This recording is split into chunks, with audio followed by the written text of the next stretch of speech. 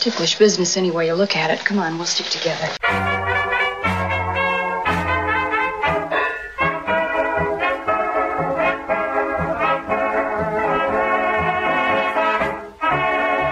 Thank you so much for taking the time out to chat with me. I'm so excited.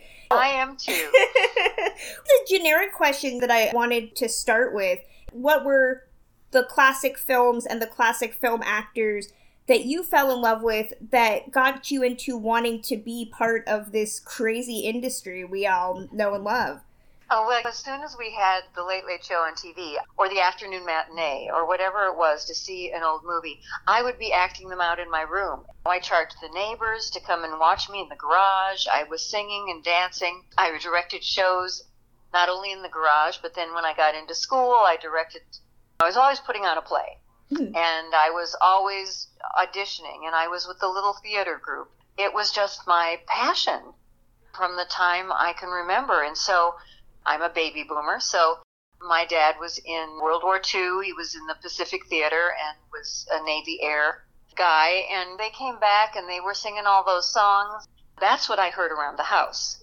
And so I think a lot of time it's what you're influenced by. And my mom played the piano, and then they did a little act around the house. They loved movies, and they loved music, so it just couldn't help but filter down to me. I know for me and a lot of people, you hold some of that old Hollywood glamour that we still watch TCM to get glimpses of. You know, does that create a pressure? Is that weird to hear? No, it's so flattering to hear. Way back before WKRP, I did a TV movie with June Allison and Ray Bolger that Danny Thomas produced called 3 on a Date, and we were all going on the dating game to Hawaii.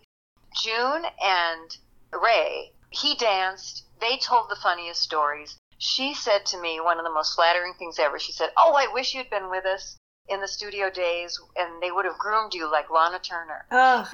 How wonderful to be around people to hear those stories. Everyone I adored was still living pretty much. I mean, certainly a lot of them were gone, but when I was first here, I came in 75. Well, in 78, WKRP happened, and I started getting invited to all of these fantastic black tie events. There was a lot more socializing than there is now, as far as just Hollywood parties, honoring people. The Variety Club honored somebody every year, and Chasen's, the world-famous restaurant in Hollywood, catered it. You would just get dressed up and go, and there would be Cary Grant and Jimmy Stewart, everybody who was ever left alive at that time, and really, they were probably my age or younger. There they were. They had no idea how much they were adored by a movie buff like me. I walked up to Paul Honreid at one of those events. I said, "Oh my gosh, Mr. Honreid," I'm on it. And he said, "Do you know who I am?" And I said, "Of course." And he was like, "Oh, I'm so surprised that someone as young as you would know who I was." I thought, are you kidding? And the first time I met Cary Grant, I was speechless. We were in the buffet line for the Chasens after the Variety Club event. I just was stuttering. Finally, I said, "I'm sorry, Mr. Grant, but you just take my breath away." And he said, "The feeling is mutual, my dear." And then he told me that he had seen me in the Jane Mansfield story. And he said, "I worked with her, you know." And I was thinking, well, no kidding. I kept thinking, Cary Grant watched me on TV. I couldn't wrap my mind around it. I feel so lucky that all of those people were alive. And they also did The Love Boat. So you could actually work with some of those giants, like working with June Allison and Ray Bolger on that TV movie. They were still around. Then Bert had dated Dinah Shore. Well, she was 20 years older than he was. And I was 10 years younger than Bert. So Dinah's friends from that era, she brought all of them into her relationship with Bert. And then when Bert and I were together, he brought them all into my life. Wow. So Fred Astaire danced down our steps for when we had a house party, and Betty Davis did Win, Lose, or Draw on the blackboard in our living room, and Orson Welles. Ricardo Montalban and his wife Georgiana, who was Loretta Young's sister, are my son's godparents. I was so privileged. And Cary Grant, oh my gosh, the fact that we actually socialized with him, and when he was married to Barbara, we went to the racetrack with him and everything, and I used to think, I just can't believe it. I have to pinch myself. I bet. Just hearing all of those stories, I would be a dithering mess, I'm sure. Oh, absolutely. Or going to an event with Elizabeth Taylor, because she and Bert got an award together.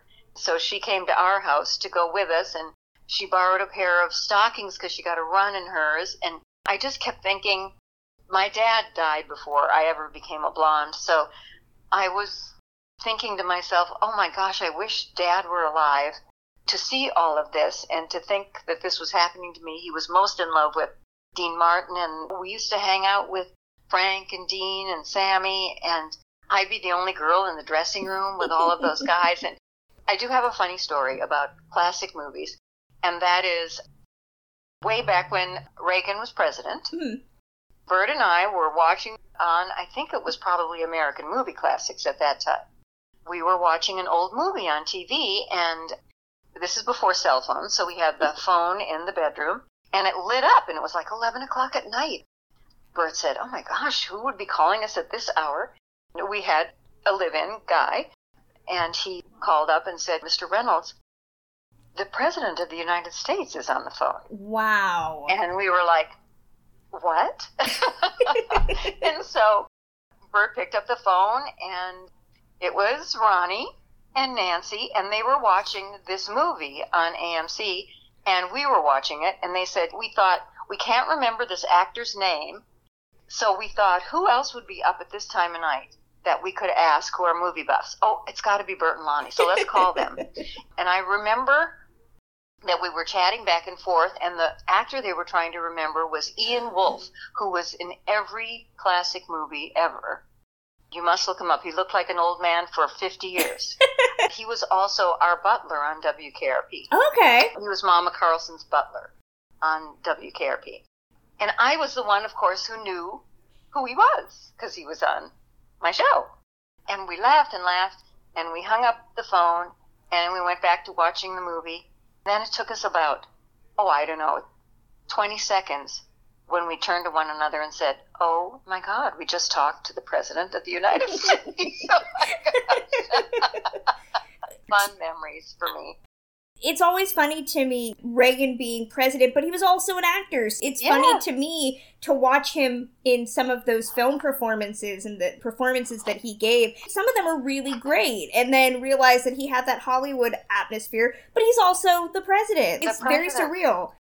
He was the most beautiful president, wasn't he? He just looked like he was right out of Central Casting. He was just gorgeous. Exactly. I revisited the Jayne Mansfield story and White Hot, the Thelma Todd story, before talking to you, and I got to rewatch them.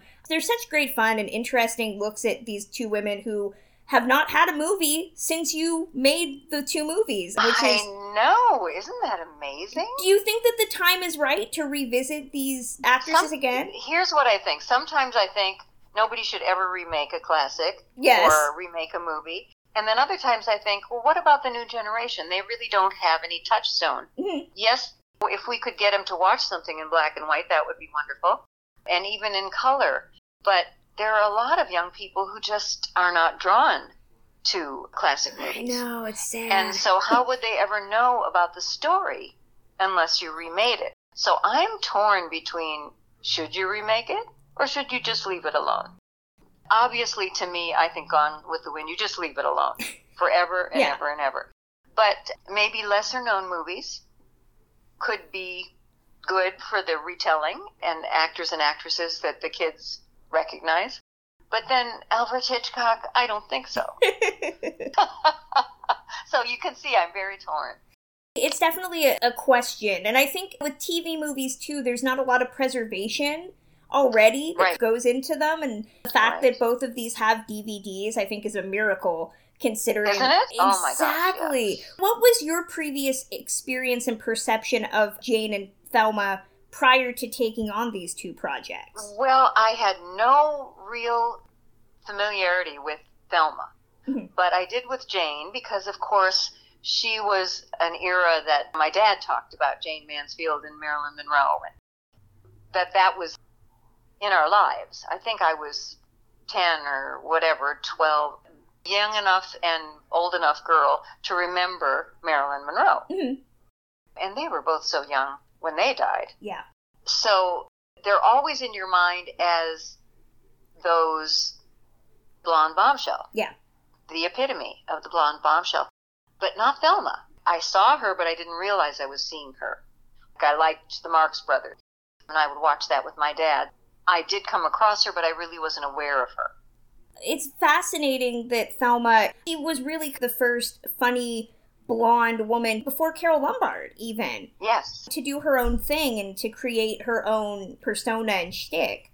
And be a glamorous woman. Right. A beautiful, glamorous woman who's funny. Now, through the years, that was not a big deal, and nobody really paid any attention. Glamorous women were never funny. Funny people were funny, but not beautiful women. Even when I did WKRP in 78, it was a breakthrough for television to have a glamorous woman be funny and be the smartest person in the room. Yeah. Those three things just didn't go together. Now I'm sure young women would say to me, what are you talking about? But in 78, it was a big deal. It's still hard now. I was just watching a documentary about women stand-up comics, and they still hear all the time that she's a woman and she's funny. It's still a thing. And it's still a thing. It's still a thing, and we hope that it keeps evolving. Yes. Because it shouldn't be such a big deal. Yeah. Being funny is my very favorite thing in the world. And being blonde was an accident for me. So I didn't grow up as a blonde bombshell. I grew up as a sultry brunette who looked rather ethnic. People used to say, what nationality are you? Are you Native American? I went to a modeling agency, and they actually asked me if I was black. During the summer, I had a tan, I had this black hair, and I had the high cheekbones and everything else. So I was always fighting that. And then I just embraced it, and I played Julie in Showboat in Chicago. I did Fiddler on the Roof for 53 weeks straight on the road. So I embraced my dark hair and the fact that nobody really thought I was funny as a brunette. And I kept thinking, I need to let people know that I'm funny. When I did Born Yesterday in Minneapolis, Minnesota, it was one of those star dinner theaters where they brought the star in. And I auditioned in a blonde wig because I knew I could do it. But I thought if they see me in my black hair, they're never going to cast me. So I auditioned, got the part, and on opening night, I took my wig off because I even rehearsed in my blonde wig.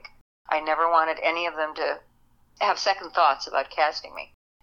And I asked the director, if you had seen me like this, would you have still cast me? And he said, I hate to think that I wouldn't have, but maybe I wouldn't have. Wow. And yeah, it was a lesson. And I dabbled in the blonde wig thing a little bit. We had something called the University of Minnesota Showboat. I played a blonde character in a play on that when I was at the university. And then I did a blonde experiment in Chicago. I went to like the dark night, Monday night bar with all the actors congregated, and went in my dark hair, and everybody treated me with a great deal of respect. Other actors, we were exchanging ideas. And then the next week I went in the blonde wig, and everyone treated me like I was invisible. And nobody asked my opinion or cared if I had anything to say. But on the table in front of us, I had drinks lined up from guys at the bar. And the bartender would come over and say, blonde-headed guy at end of bar, guy with bow tie at corner table. And then the board of directors of Hiram Walker was having a meeting in the party room at this place. Bartender came out and said, the board would like you to join them for dinner. And I'm in the blonde wig, and I'm thinking, no, I don't think I'm going to do this blonde thing. And that was maybe 74. The blonde thing was an accident after I got here. Cameramen kept saying, your hair is like an ink blob. It's absorbing all the light. Put some streaks in it or something. I just went to the drugstore and started experimenting, and when I got WKRP, I was kind of in the midst of kind of being blonde, but not really. Hugh Wilson, who created the show, said I want her to look like Lana Turner and be the smartest person in the room. So I went to a professional hairdresser. And then I thought I'd go back to my dark hair, but I never did. Here I am, still a slave to these black roots. Well, Jane and Thelma, to an extent, were both underestimated women whose beauty often worked against them. And we see that in both features. I think the Jane Mansfield one more so. Did you then or do you now relate to them in any way? Oh, absolutely. Both of those parts were just offered to me, so I didn't have to audition for them. They just came to me. The Jane just was, I realized that there were so many similarities in our background. She'd been a teenage mom, and she was a brunette, and she had a high IQ, and she created this persona. Mm-hmm. So I completely related to that. And she was the first, she put the Kardashians to shame. Yeah, yeah. Merchandising herself, absolutely. Most fascinating for me to study her, and there were people alive who had stories to tell about her, including Cary Grant, who just said she was the sweetest thing. I could research her. I even got to know Mariska, and then Mariska Hargitay and I did Gambler 5 together. Because when I say that it was Mickey's story, Mickey had written the story about her. It came from his point of view. So the movie we did was from Mickey's point of view. And he didn't want to meet me. And I just thought, maybe it's just too close. I don't know. I said to the producers, Alan Landsberg Productions, you know what? I can't do this movie. I don't think I can do this movie without Arnold Schwarzenegger. And they were all like, what? He's not an actor? I said, yes, but he is Mr. Universe. And that is the biggest part of her attraction to Mickey. Yeah. And I said, so I don't think we can do it without him. And they were like, And I had enough clout in those days to say, well, I don't think I want to do it without him. So they said, well, let's meet with him. We did. And sometimes he was a little difficult to understand. We'd do a take and we'd all look at him and go, what? Because, but he was so game. He wanted to be good. He wanted to be an actor, and he's so smart. And he has a sense of humor in 2 languages. He's just a special guy. He was perfect. He was just perfect for Mickey. He really is. It's always shocking to me to see that when he did this film, this was his big debut, because it feels like he's been acting for ages. He's very polished, and he has that warmth that I think in a different movie, this guy would probably be one note or villain or something. It would just be played all wrong. You both have to have a lot of trust in this film because of Jane's end, unfortunately, and the relationship they had. So tragic, yeah. Right. What was it like to work opposite him? Did you guys block out a lot of sequences? Was there a rehearsal between the two of you? Oh my gosh, we worked for 3 weeks on the lift, on their stunts, and he lifted me. The amount of physicality for me to keep myself straight so that he could just lift me with one hand and hold me in the air, we really did that. And we practiced that for 3 weeks. Now, the other thing we practiced was trying to do the Jane Mansfield mambo. Mm-hmm. But no matter how hard we tried, Arnold just was not musical. And he could not get the beat. He couldn't get the steps. He was so cute. And I said, well, we kept saying to him, stand there and I'll dance around you. But he could do, the acrobatic stuff was because of his strength and also the physical condition that I was in. Mm-hmm. I had to have that, hold myself just taut. So I didn't mind doing the bikini scenes because I just was a little muscle. But having him lift me took a lot of faith on both of our parts. Yeah. For him to lift me into the air. You're also doing a voice. I did a voice. One. Yeah. I think it was a combination of, I studied her on talk shows and her movies. Everybody got me video so I could watch her. And that she put on that voice and she had an intake squeal instead of an out squeal. So she squealed as she breathed in. Mm-hmm. Really worked on that. And I had done, of course, Born Yesterday, which I had the dumb blonde voice down, but hers was not exactly that. It was just a more breathy, higher, little squealy little girl kind of voice, like a child. Mm-hmm. So it was just so fun to do her. And I'm not as curvy as Jane. I don't have curvy hips. I have more straight hips with the behind, the bust in the behind, but the straight hips. So some of my costumes had hips built into them for Jane. Wow. Did you get the opportunity? I don't know if the Pink Palace was still standing when you guys did this, but it was, yes, and you know who owned it was Engelbert Humperdinck. That's right. The heart-shaped pool was still there. Alan Landsberg Productions kept saying, we can't get them to agree to let us shoot at the heart-shaped pool. They don't want us anywhere in the house. And, we were also disappointed because there was that wonderful scene at the heart-shaped pool. So I was on The Tonight Show with Johnny Carson talking about doing Jane Mansfield, and then who does he bring out as a guest but Engelbert Humperdinck? So I thought, oh my gosh. And being the feisty person that I've always been, he said to me, I live in Jane Mansfield's house. And I said, I know you do. And we have been desperately trying to get you guys to agree to let us shoot the pool scene in your heart-shaped pool. But so far, all we've heard is no. And then I turned to the audience and said, wouldn't you love to see Arnold and I in the heart-shaped pool? And they all screamed and yelled and everything. Well, what could he do for Engelbert? And he had no choice but to say, of course you can shoot at the pool. That's how we got permission to shoot at the heart-shaped pool. Wow. Well, by the same token, did you get to visit Thelma's actual sidewalk cafe when you did White Hot? We shot there. Yes, we shot there. The interior was done somewhere else, but the exterior we used, and those steps, we shot all around it. Because the inside is offices. Mm-hmm.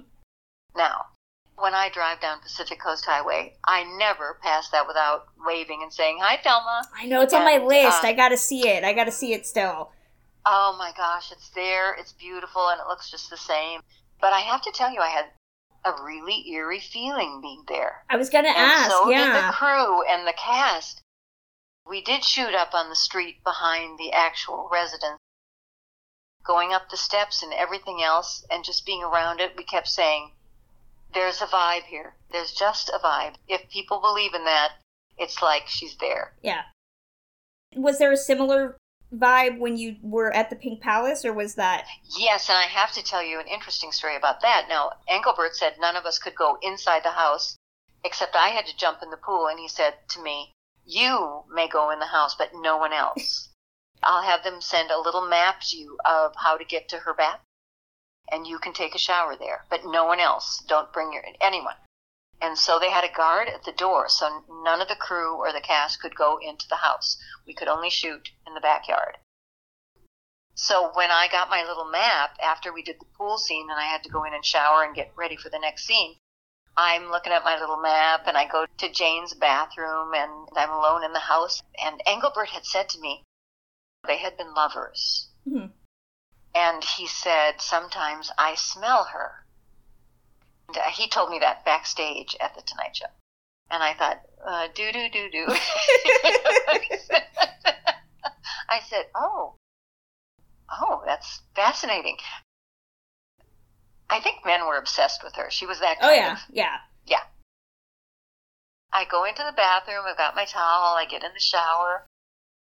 It's all steamed up, and I see a shadow outside, and I thought, oh, my wardrobe lady has come in here. I said, hi, I'm in here. I'll be right out. Then I opened the door, and no one was there.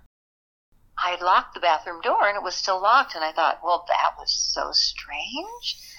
I know I saw the shadow of a person, and I know you might think I'm crazy, Kristen. Oh, no, I'm definitely...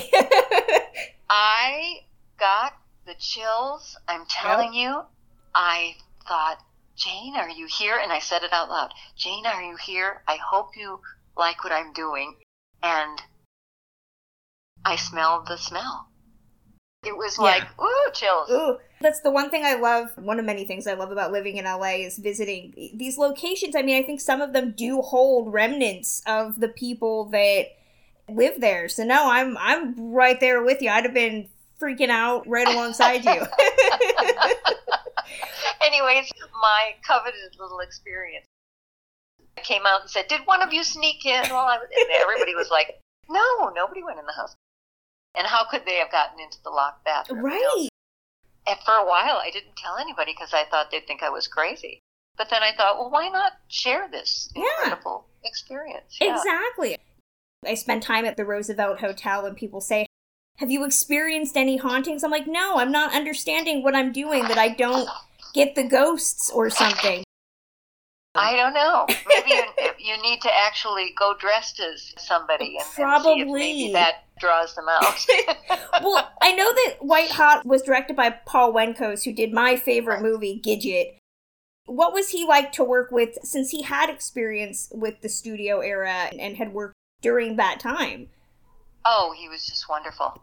That's a beautiful movie, by the way. It is. It is. It's a gorgeous production, isn't it? Yeah. Oh, yeah. I read somewhere that the costumes that you wore in that movie were reproductions from The Untouchables? Yes, and they brought real stuff out. Yeah. And you can't sit down in them because they're satin and silk, and you would wrinkle them. So I had one of the old-fashioned leaning boards that they used to use for actresses. Really? When they put me together, I have kind of olive skin because I'm a brunette, and Thelma is this platinum blonde with the peaches and cream skin, and the whole thing. I remember I had the manicurist who did the red nails because they were more rounded, pointed from the era. I mean, the costumes, the makeup and hair department, the art direction, all of it was just so beautiful. And the direction and the shots, the dolly shots that were so intricate that we did. It was just a beautifully done movie, but I had to have body makeup from head to toe, and once in a while the director would touch me and then it looked like I had a bruise, and they'd say, "Don't touch her, don't touch her." It's funny, you come yourself in the morning without your makeup, and people just fix you up and put this creamy white body makeup all over you and the whole period thing. And then I had the lace wig that was platinum, because I'm sure if I tried to be platinum, my hair would just break off and be on the floor. Then I'd get all done and I'd get into this silk. And I had an undergarment that the wardrobe people made, because that was an era where women just were nude under those satin dresses. I had like just a little help from this beautiful sheer undergarment that had no seams, so nothing would show through the dress, that gave me a little uplift in the bust. I'd look in the mirror, then I'd go and look and think, oh my God, I'm just fabulous.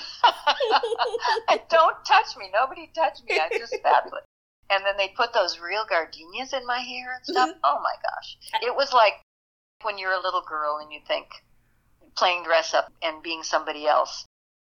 That was like the whole pretend part that I really got to be from that era and look that way. It was glorious. It's really an opulent production, which you don't often see at that time. From a TV movie? Yeah. No. Yeah. And at the end, we recreated that in the casket thing. Mm-hmm. Well, that's actually on film. It was on black and white film of her in the casket. I think that's the only time I've ever been in a casket, and it made everybody so nervous. And I said, do not make me laugh, everybody. Don't make me laugh, because I can't breathe during this thing. I'm supposed to be dead. Right? So, oh, my God. That's kind of an eerie feeling. But her casket was draped with yellow roses. It was a blanket of yellow roses over the casket. Her mother was something, wasn't she? Yeah. Yeah.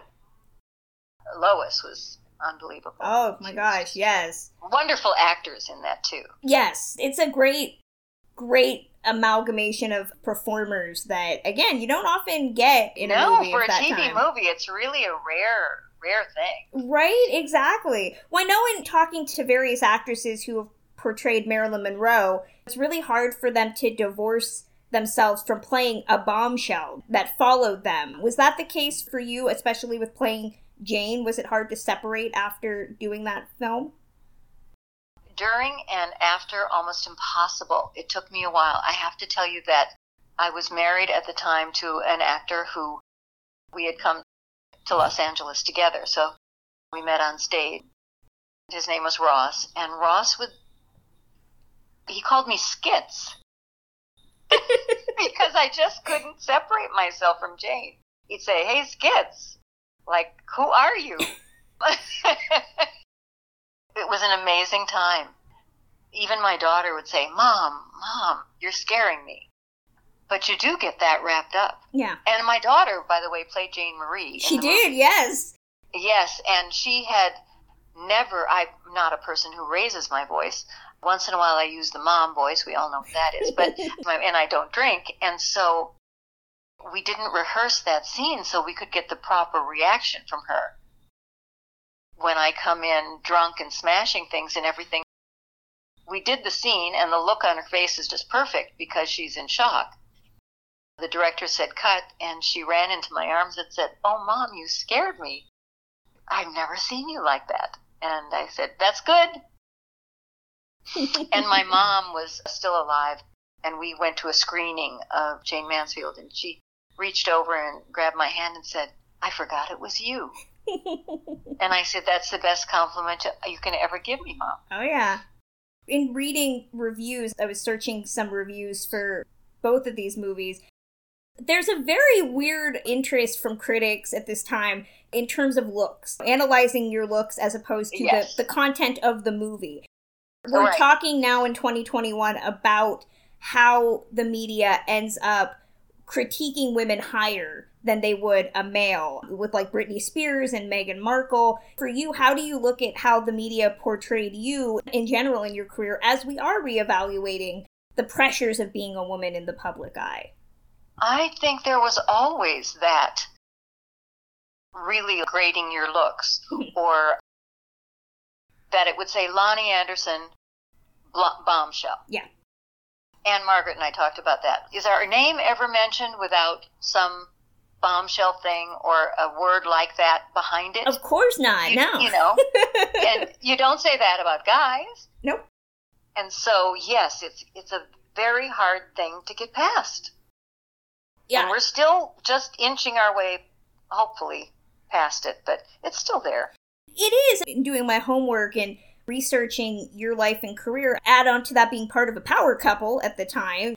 I was researching you at the same time I was watching the Meghan Markle and Prince Harry interview, and I was seeing a lot of similarities in terms of that presentation of being a power couple and the spotlight of being a woman in that couple, that you're on a higher pedestal.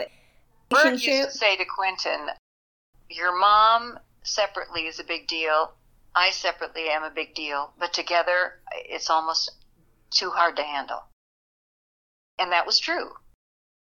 I'd had a couple of experiences with my former husband who moved to Los Angeles together, and my career took off and his didn't. It ended our marriage. Then I dated Gary Sandy, who was on WKRP with me, thinking this is better. At least he's on my same show. And well, I got nominated for an Emmy and he didn't, and that became an issue. Bert was asking me out through, there was always some third party calling me saying, "Would you go out with Bert?" I was like, "Have him call me himself." I said to my assistant at the time, maybe as a woman and being successful and making money or whatever, there is no one left for me but Burt Reynolds to date, because I'm never going to make that much money. I'm never going to be that famous. And so he's the perfect person to not be jealous of me and not have a problem with. And yet, even though he was all that, there was still a jealousy in our relationship and in our marriage of if I got a great review or if my TV movie was the #1 movie of the year or something like that and got a huge share. That was, even with his amount of fame, that it even was an issue still. Yeah. Listening to that, it's like hearing Joan Crawford, Bette Davis. I mean, all of those big actresses it's so hard to find somebody you assume is your equal, but then you're like, why do I have to find an equal? And then even then, it's not. Women, we still have to work twice as hard, even in our personal life, and even then, there's still that belief. It's very true. Yeah. It's very true. That's still there. And then when the press is all around you, and it's so much worse now with social media for Meghan and Harry to have that kind of pressure on their young lives. I watched it and thought, oh, I just feel this. I feel this for you because 20-some odd years ago, I went through this. And there's no way you can win. Yeah. It's a war you can't win. You want to speak up for yourself, like when Bert and I got divorced or any time during our relationship. But then you start a war. And then it's a back and forth, and he said, she said, and do you want to get into that? It's so hard not to say, that isn't true. Rush out into the middle of the room and yell, what are you talking about? I think I waited 2 years after our divorce to write a book just because I thought I want to have something around that says, from my point of view, what this was. But still, I mean, till the day he died, he would say stuff, and we did talk to one another. I would say, why did you say that? And he'd say, oh, I don't know. It sounded like a good story. And I'd think, oh, God. I've been reporting for my day job on the Alan Farrow documentary, and it feels like that's kind of the same. Like, when women come out and say something, they're a shrew, or they're bitter, or they're a harpy, or something. I'm like, but when men do it, it's the truth. Why is that? I know. I was on with Andy Cohen the other night. They take questions from the people watching. And there was a question that said, Bert once said you spent $45,000 on his credit card in 90 minutes. I had to say, I never had a credit card from Burt Reynolds. I had my own credit card and my own finances, and this never happened. But I know what Burt was thinking. I lived with him for 12 years. He thought it was a cute story. Mm-hmm. You just go, oh dear. but there it is. It's still alive. Yeah. Even after all of those years. Exactly. Well, I know you've said in a previous interview that Burt Reynolds and Clint Eastwood were the last of the great stars. I think they were the last great male movie stars. However, I see Brad Pitt maybe is coming close. Okay. I was going to say, do you think any stars of today are inhabiting that same level? I think he might have that same feeling in a room when you walk into a room and go, ooh, yeah, that's the aura of that star power. Have you met Brad Pitt? Yes. Ooh, okay. But that was when he was married to Jennifer Aniston. Oh, okay. And I believe I was with Bert at the time, so it's a long time ago. But I see him at functions, and I think you have that. Well, he's single now, so if you wanted to be part of a new power couple, I would support this, personally. The older woman and the younger man. Why not? Exactly. Age difference is all good when it's an older guy and a younger girl. I know, and that's always been the case, right? It is, so you gotta subvert the paradigm there. I don't want to take up your entire day, so I want to throw out one last question. We started by talking about the possibility of remaking either Jane or Thelma's story today. If they were to remake either one of these, what would you want them to highlight that maybe wasn't highlighted when you did the films originally? Oh my gosh, I think with Thelma there are so many more layers. Andy Edmonds' novel is what our script was based on.